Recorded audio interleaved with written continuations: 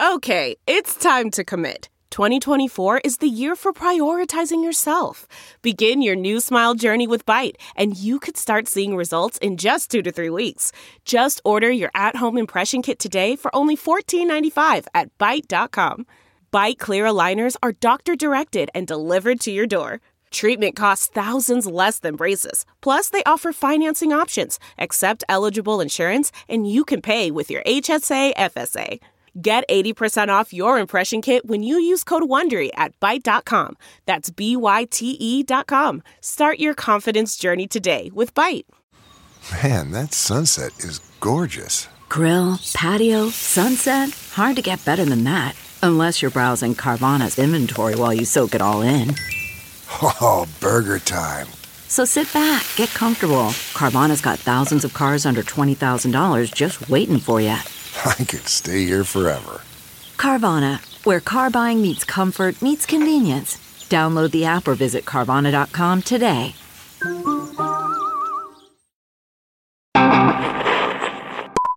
Imagine you're working for a big company, like, say, number 7 on the Fortune 500 list. Oh, and it's around the year 2000. There's no Facebook, no Gmail. We're not thinking that much about privacy. And then the company you work for goes bust in spectacular fashion. Well, it was the corporate fraud case that sent shockwaves across Houston and the entire country, the fall of Enron. Congressional hearings begin this morning in the Enron investigation. And then some regulator in Washington releases your work emails, all of them. So all of a sudden, a lot of things in your life just became public. Like? July 28, 1999, 1:42 p.m. Attached are the above referenced documents. Hard copies will follow. But also some perhaps less routine business dealings. Subject, Dark Star.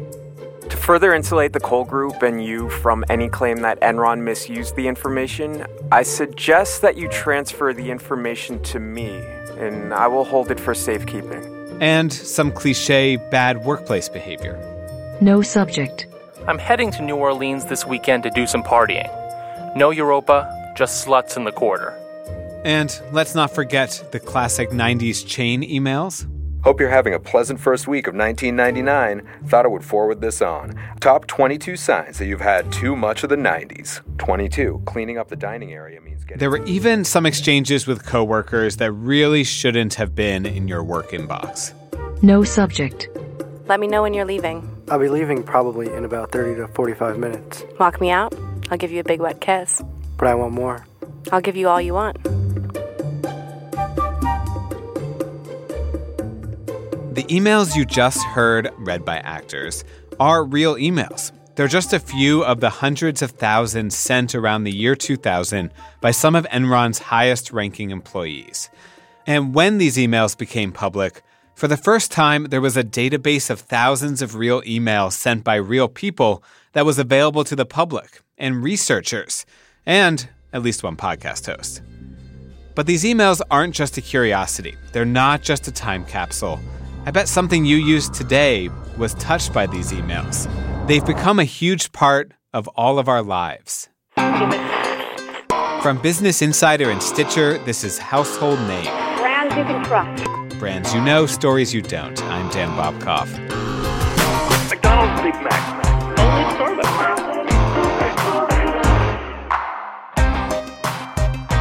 Enron collapsed because of greed and corruption and fraud. But the emails Enron employees sent and received have had an astounding afterlife. They were used to create Siri and develop spam filtering and artificial intelligence. They've helped us understand gender and power. But at what cost?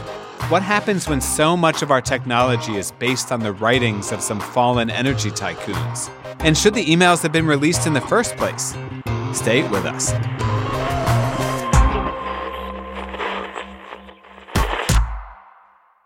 These days, Enron is pretty much shorthand for corporate scandal. But back in the 90s, Enron was an energy trading company based in Houston. It bought, sold, and traded natural gas and electricity, and also apparently pulp and paper. But the thing Enron is really famous for is how it collapsed. In 2001, it was the biggest bankruptcy ever at that point. It looked suspicious. because the company was telling everyone it was profitable and successful. And then out of nowhere, it went bust. The SEC investigated, prosecutors pounced, a number of top executives went to prison for fraud. Guilty verdicts in the biggest case of corporate fraud in history. Lawyers for Jeffrey Skilling and Kenneth Lay threw around complicated notions about margin calls and short selling. But the reason we have access to thousands of Enron's emails is because of something else, something Enron did in California. California became one of the first states to deregulate its energy markets in the mid-90s. The idea was to introduce market forces and competition, lower prices and such.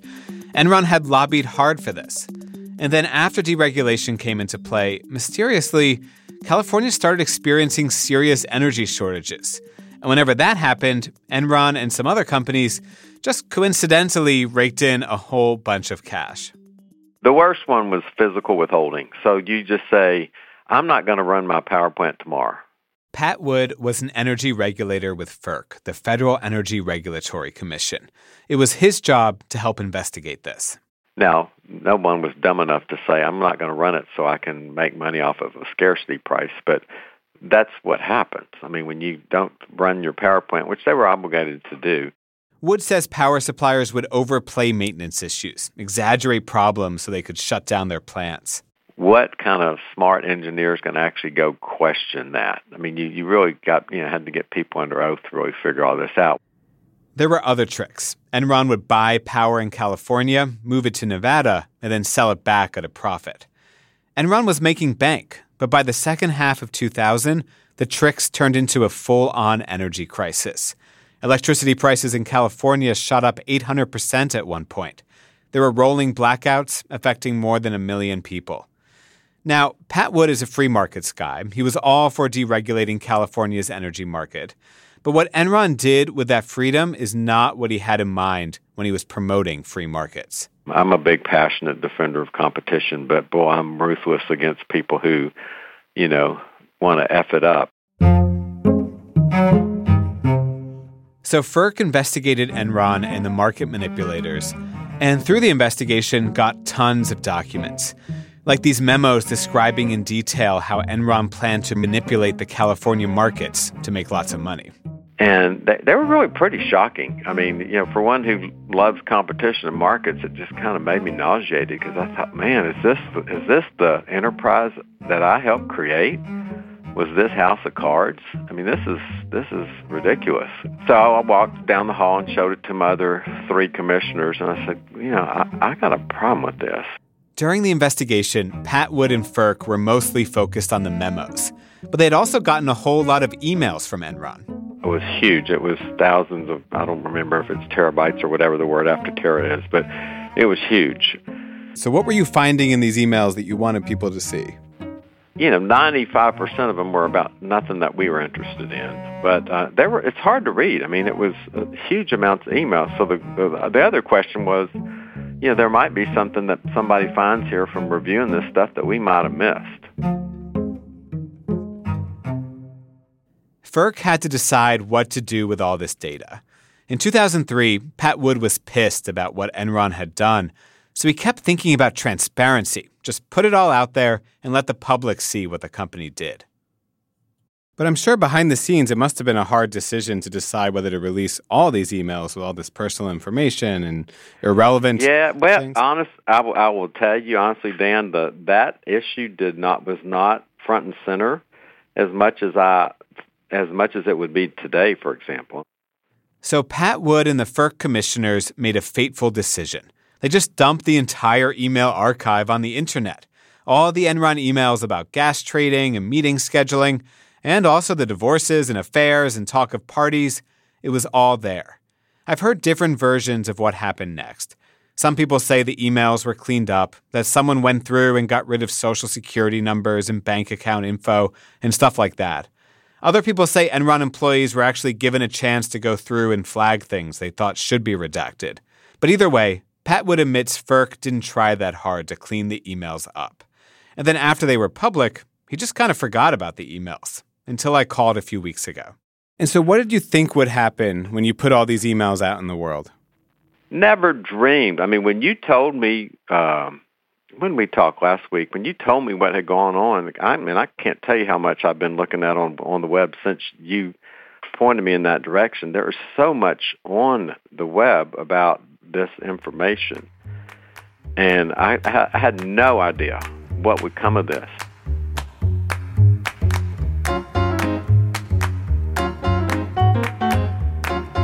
The emails took on a life of their own, far beyond what anyone at Enron or FERC could have imagined. Artificial intelligence, voice assistants, counterterrorism software, all have roots in the Enron emails. How did that happen? That's in a minute.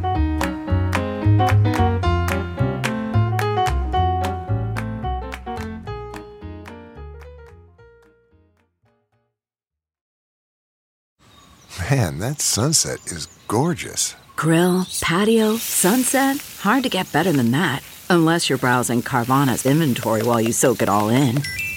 Oh, burger time. So sit back, get comfortable. Carvana's got thousands of cars under $20,000 just waiting for you. I could stay here forever. Carvana, where car buying meets comfort meets convenience. Download the app or visit Carvana.com today. Delve into the shadows of the mind with Sleeping Dogs, a gripping murder mystery starring Academy Award winner Russell Crowe. Now available on digital. Crowe portrays an ex-homicide detective unraveling a brutal murder he can't recall. Uncovering secrets from his past, he learns a chilling truth. It's best to let sleeping dogs lie. Visit sleepingdogsmovie.com/Wondery to watch Sleeping Dogs, now on digital. That's sleepingdogsmovie.com/Wondery. We're back. After FERC released the Enron emails back in 2003, they just kind of sat there. Even though they were public, no one was really reading them because they were a mess. Like, imagine you log into your email and you need to find one specific message, except there's no search function. You can't organize by date or sender or subject line. There's spam everywhere. That's what the Enron emails were like, and there were like 500,000 of them. But this is where the Enron email's strange afterlife begins. First, some academics bought the emails from FERC. It became known as the Enron corpus. Corpus, by the way, is my new favorite word. The Enron corpus cost $10,000.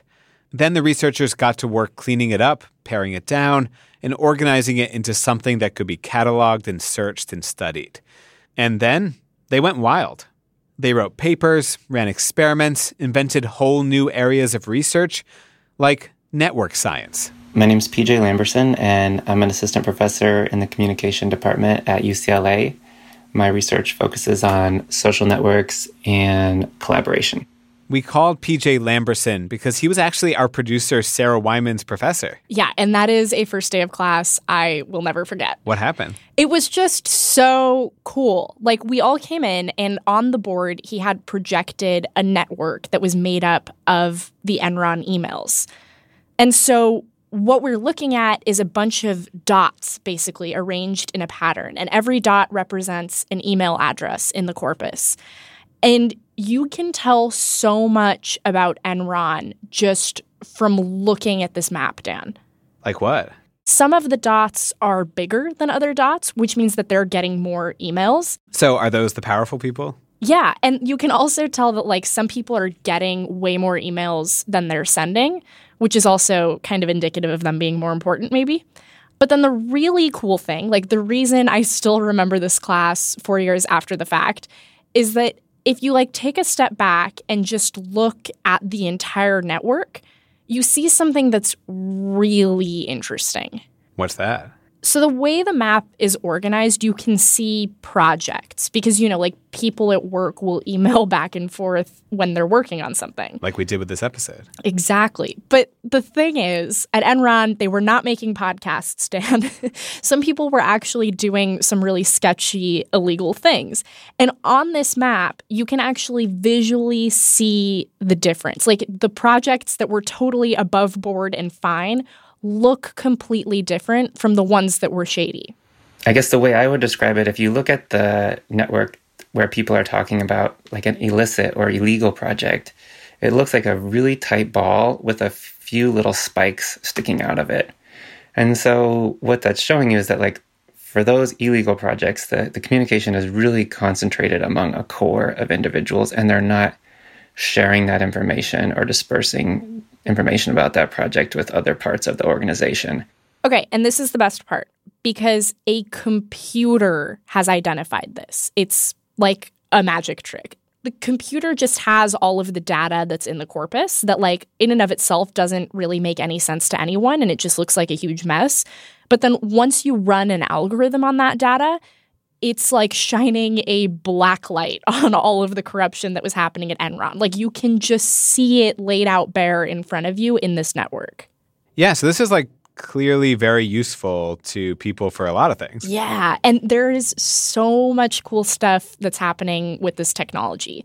Like, people are using it to predict how viruses spread through populations, because the software can identify the people within a group who are most likely to spread something to the rest of the group fast. So, like, the guy who's just going around shaking lots of people's hands will, like, show up in this algorithm. Right. But maybe one of the most interesting applications of this technology is that it's actually being used to identify terrorist cells.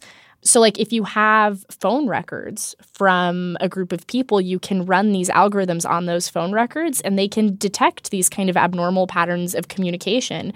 And you can see where the terrorist cells are. Okay, so the technology we developed using emails from Enron is now being used to fight terror. Yeah, it's being used for all kinds of stuff.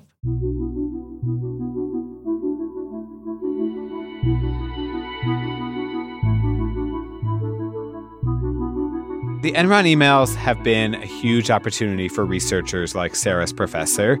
They're publicly available. There's no copyright. Researchers can swap them between institutions because no one owns them. But they've also been this really big deal for any research or technology that involves language. Because these emails, this corpus, is a rare example of unfiltered, uncensored, totally organic human communication. So the bankruptcy of Enron was really the wonderful stroke of luck for researchers interested in conversation. This is Owen Rambo. He works at an artificial intelligence company called Elemental Cognition, used to teach at Columbia. He's been a part of lots of different research projects involving the Enron emails, and a lot of them involve using the corpus to train computers to understand human language. It's unique. There's nothing quite like it. And it's real. You know, these are real people who are conversing not in order to create data for linguists, but in order to achieve their goals, whatever it was, you know, some work-related goal or just tell each other jokes or whatever. Before the Enron emails, researchers like Rambo mostly had to work with stilted conversations or text from old newspapers. One typical example is that students are brought into a lab and play a game against each other and engage in conversation as part of the game playing. So they're real conversations, but they're very limited and they're not naturally occurring. But these Enron emails were what people really say to one another, especially when they don't think anyone is reading over their shoulder. And they've taught Rambo and computers a lot about how humans communicate. Like, based on syntax and word choice, you can predict if an email sender is male or female, a boss or an underling. Bosses write shorter emails. Male bosses tend to write direct emails like, give me the report by Monday. Female bosses tend to say things like, would you be able to finish the report by Monday? I can say something like, it's hot in here, and it can either be a speech check to inform you of this fact, or it can be a speech check to request of you that you turn on the air conditioning. It is hot in here, I'm sorry. Yeah. It's actually okay. Yeah. These are the kinds of problems that cause bugs in artificial intelligence. Machines aren't great at interpreting nuance or tone or intent. They need practice, and the Enron corpus is like one giant perfect training ground for developing those skills. It's helped train spam filters. Hey, the Enron emails had a lot of spam. We can connect you to the world's rich and famous. Capture the attention of millionaires. A unique marketing The emails played a role in the development of Siri. Google reportedly used them when it was developing Smart Compose in Gmail. If you've used Gmail in the last year or so, you'll know what I'm talking about. This is that thing where it predicts what it thinks you want to say next. Sometimes it's actually really helpful, but early versions had this bad habit of suggesting the phrase, I love you, a little too often. If you're a researcher, you could spend hours sifting, organizing, studying these emails, and come to think of them purely as data. And then you might come across one like this. November 26th, 2001, 7:23 p.m. No subject. So, you were looking for a one-night stand after all? Whoever wrote that email probably didn't want it to have a long legacy.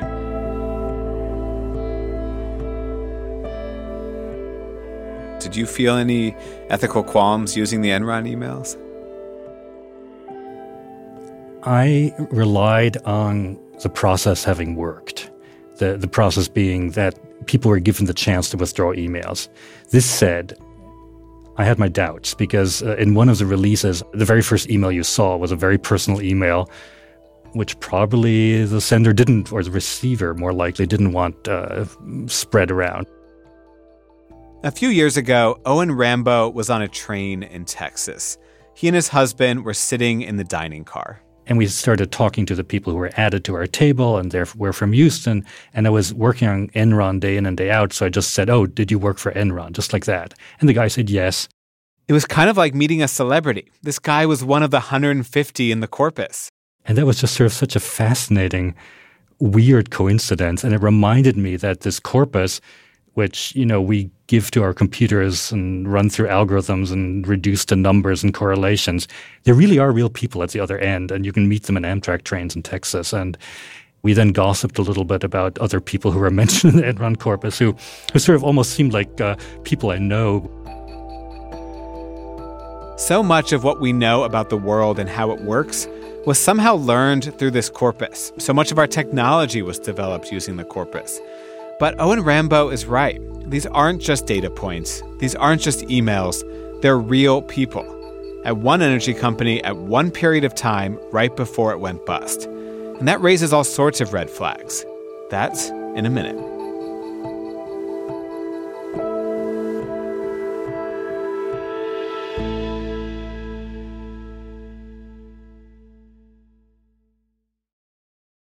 CarMax is putting peace of mind back in car shopping by putting you in the driver's seat to find a ride that's right for you. Because at CarMax, we believe you shouldn't just settle for a car. You should love your car. That's why every car we sell is CarMax certified quality, so you can be sure with upfront pricing that's the same for every customer. So don't settle. Find love at first drive and start shopping now at CarMax.com. CarMax, the way car buying should be. Okay, picture this. It's Friday afternoon when a thought hits you. I can spend another weekend doing the same old whatever, or I can hop into my all-new Hyundai Santa Fe and hit the road. With available H-Track all-wheel drive and 3-row seating, my whole family can head deep into the wild. Conquer the weekend in the all-new Hyundai Santa Fe. Visit HyundaiUSA.com or call 562-314-4603 for more details. Hyundai, there's joy in every journey.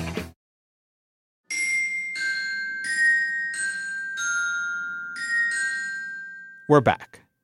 There are two really obvious ethical issues with using the Enron emails for anything. First of all, the people who wrote them did not sign up to be part of an academic study. They did not give researchers or robots permission to comb through all of their old conversations. And we'll get to that. But first, there's another problem here. The biases of the people writing the emails could become the biases of the AI system that's trained on them.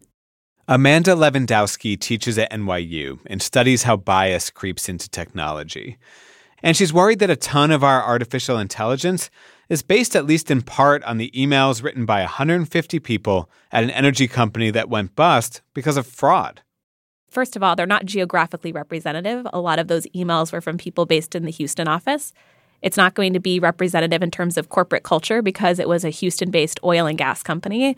And because it's 150 senior executives at this company, you're not going to have the kind of gender or racial diversity that you might expect at a different sort of company. And if you're looking for evidence of this bias, you don't have to look any further than the emails themselves. Like there's this one email chain where someone sends an article about Bill Clinton's dog Buddy getting hit by a car. The Enron official writes back, "That is a shame for the dog. I'm very happy about Clinton's grief." There are emails about taking on the World Wildlife Fund. Subject: WWF. Remember, This is the group that publicly announced that Enron has gotten away with murder for years, and we are going to get them. These are the emails underpinning a lot of our artificial intelligence. If there are misogynistic jokes or shows of power in particular emails, those same implicit biases can become encoded in the AI that's trained on that corpus.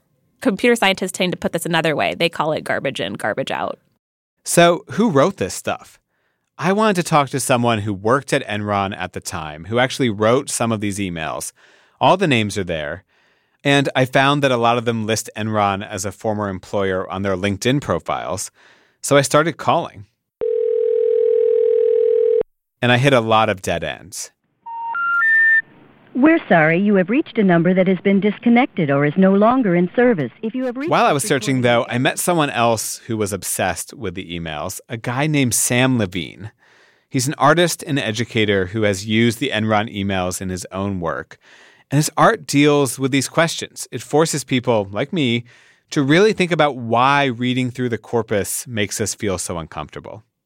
So one of my favorite series of emails to read from the archive is between two people who were married and they both worked at Enron, and they're going through a divorce because she cheated on him, I think.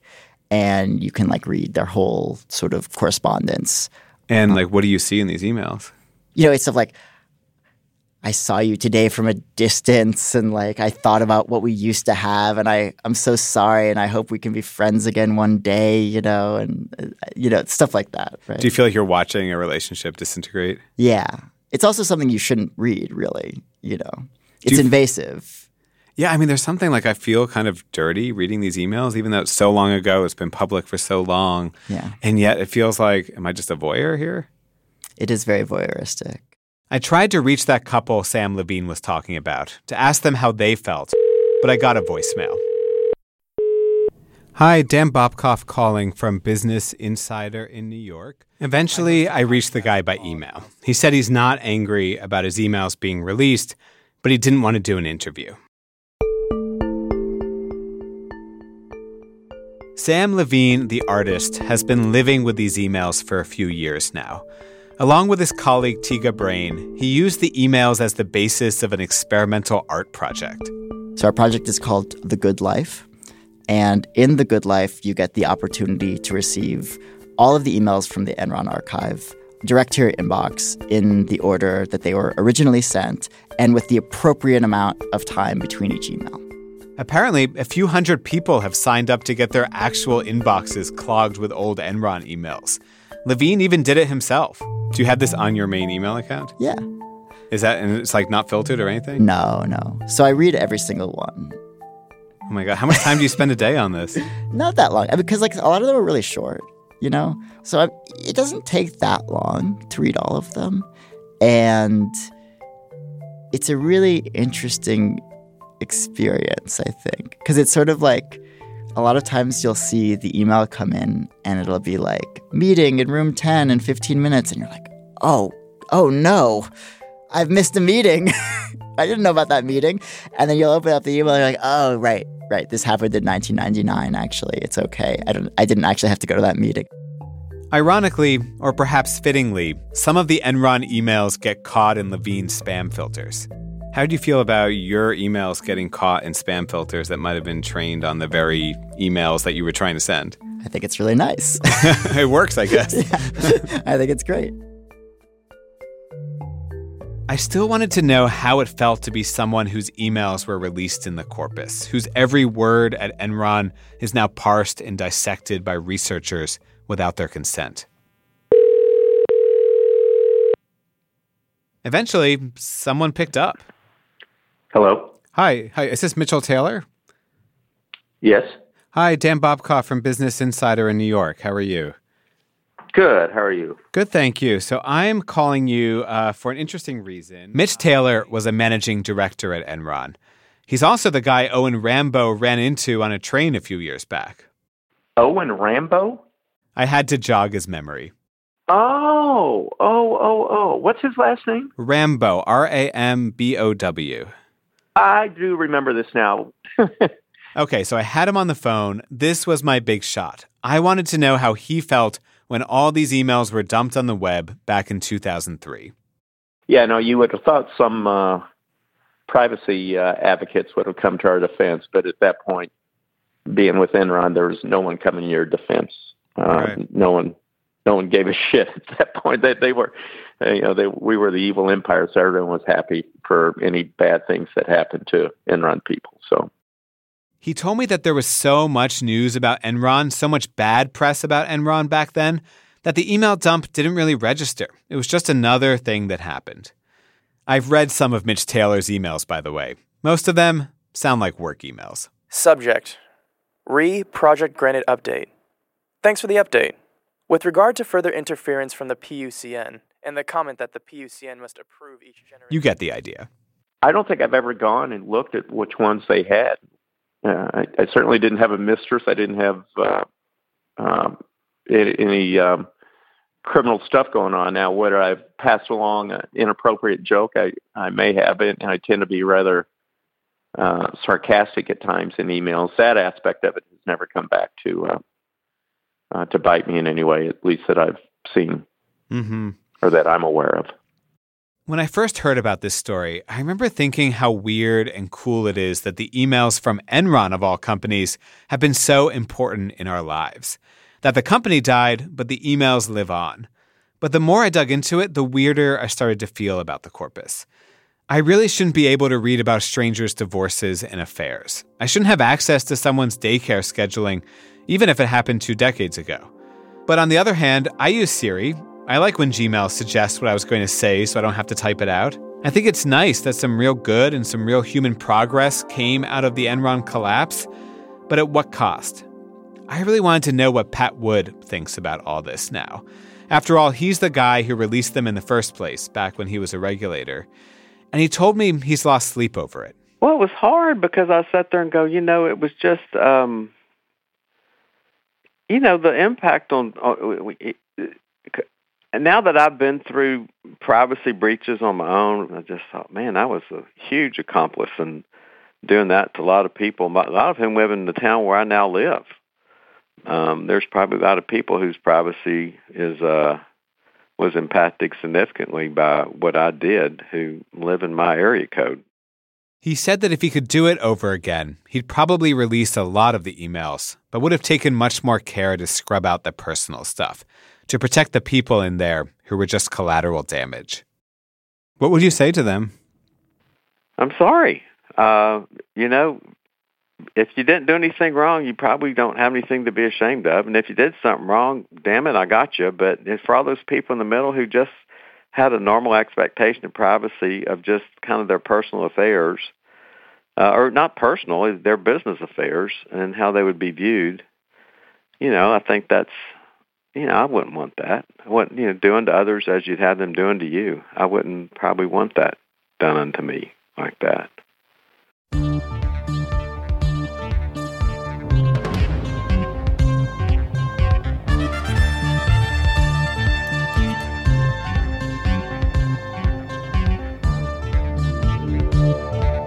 All right, we're not done yet because we had some late-breaking developments as we were reporting this piece. Let's cue the uncut music.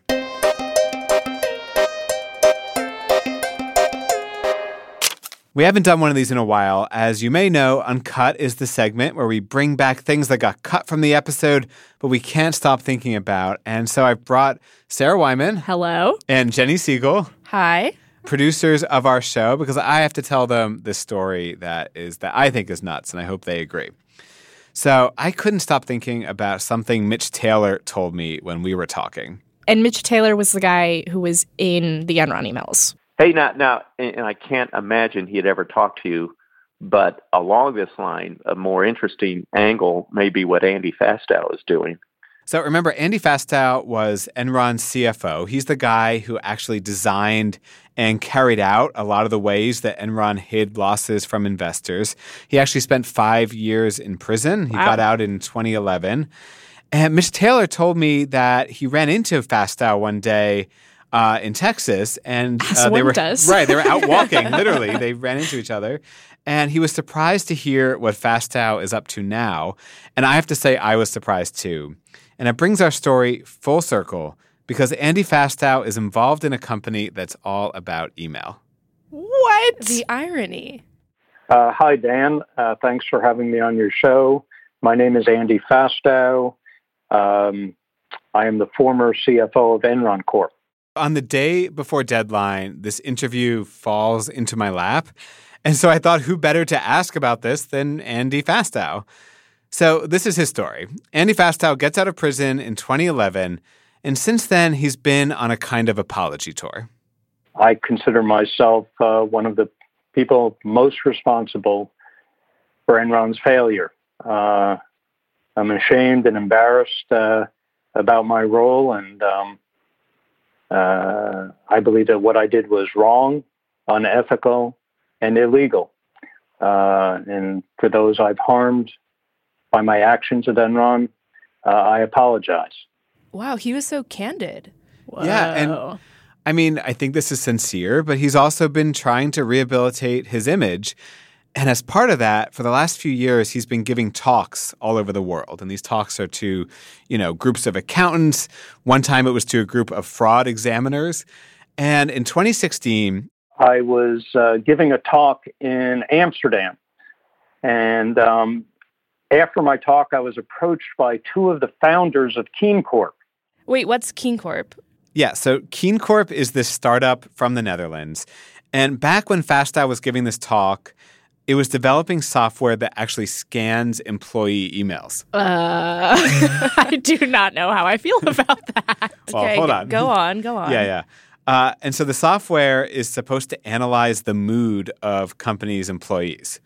They say their whole argument here is that you give your employees a survey and they might be like, everything's great, but in reality they're feeling stressed and tense and they're not really telling you what's really going on. Mm-hmm. And spying on them by reading their email will definitely help with those stressed feelings. Yeah, I mean, it's a robot reading the emails, but yeah, I hear you. And so it was working on this artificial intelligence software that would look for subtle changes in tone and word choice that might signal stress or tension inside the company, which they say is often a sign of risk to the company. And so if you were developing email scanning software, what might you use to test it? I don't know, maybe. Oh my gosh, the Enron. Are you thinking emails? yeah, the Enron. I think that's a good idea. Yeah, that makes sense. You are correct. And so that's what they did. And to the developers, it seemed like the software was working. When they scanned the Enron emails from the year 2000, you could actually see this steady increase in tension, as you might expect, as things started to go sour at Enron. But the developers looked a little more closely, and they saw something that was really strange. There was this spike in anxiety way earlier in 1999, and they couldn't find any reason for it. At the time, they were concerned that maybe there was a problem with the algorithm. It turns out the algorithm was spot on. The developers had gone to Fastow's talk, and they'd gone up to him after the talk because they wanted to ask him what was happening behind the scenes in those days in 1999. So, hello, why was everyone so stressed out at Enron in 1999? And the problem was they couldn't explain why it had happened. And I looked at it, and I asked them the dates of this movement in the data. And these dates corresponded exactly to the approval of the structured finance deal that I put in place, that I was responsible for, that ultimately became the focus of the Wall Street Journal and the SEC 30 months later. What? Yeah, and what he says is, at the time, he wasn't stressed about this. He thought he was doing the right thing. The board approved it unanimously, so you would think they're totally behind this. But the software had identified that a lot of people who knew about this arrangement were feeling tense about it, even if they weren't saying so publicly.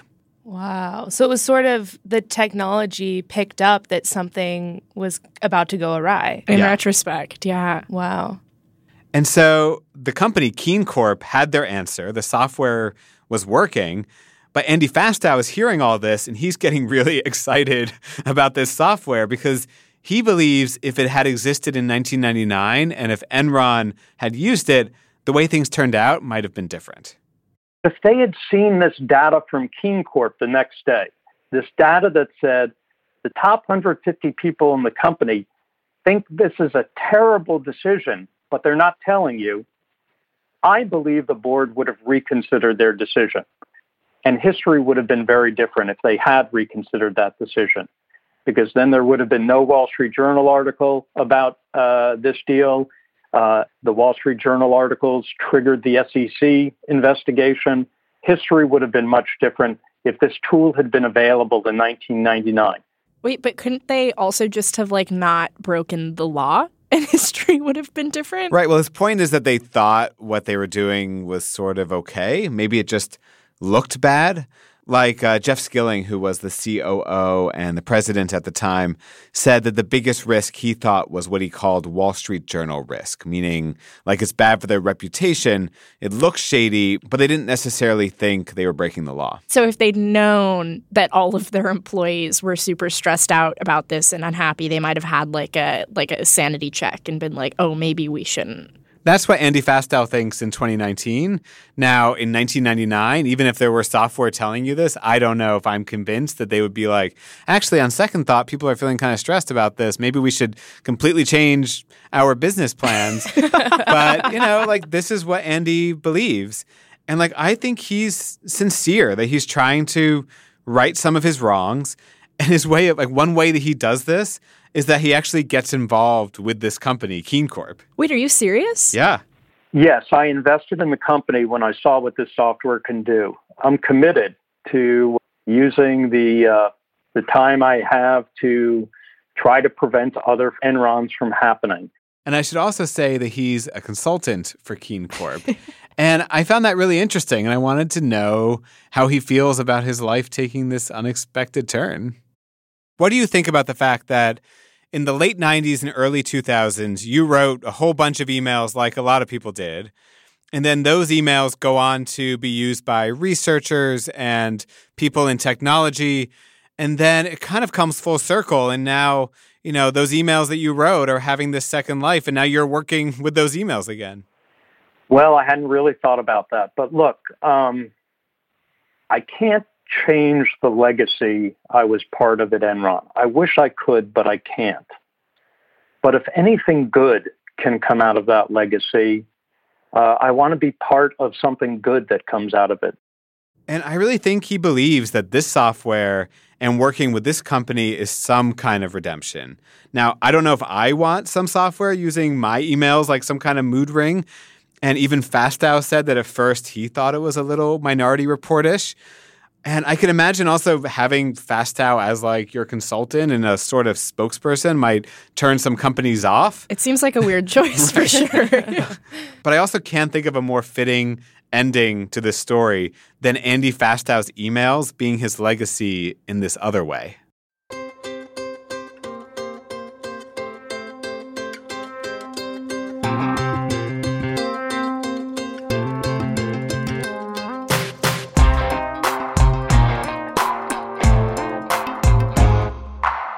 This episode was produced by a bunch of people who had email addresses in the early 2000s, like musicmunchkin07 at yahoo.com, Padula A at comcast.net, and lovetoswim at verizon.net.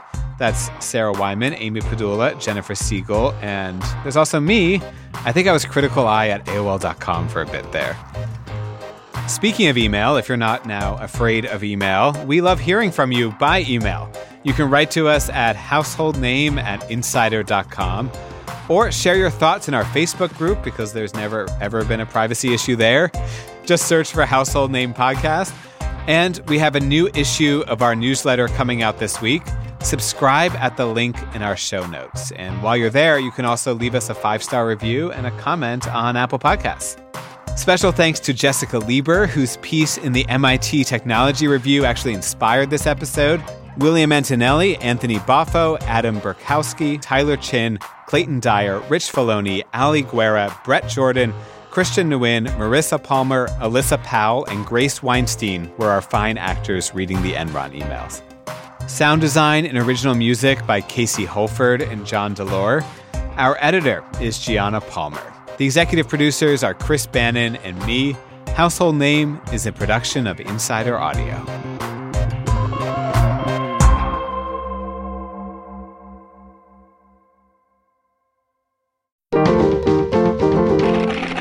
Stitcher. Look around. You can find cars like these on AutoTrader, like that car riding your tail. Or if you're tailgating right now, all those cars doubling as kitchens and living rooms are on AutoTrader too. Are you working out and listening to this ad at the same time? Well, multitasking pro, cars like the ones in the gym parking lot are for sale on AutoTrader. New cars, used cars, electric cars, maybe even flying cars. Okay, no flying cars, but as soon as they get invented, they'll be on AutoTrader. Just you wait. AutoTrader.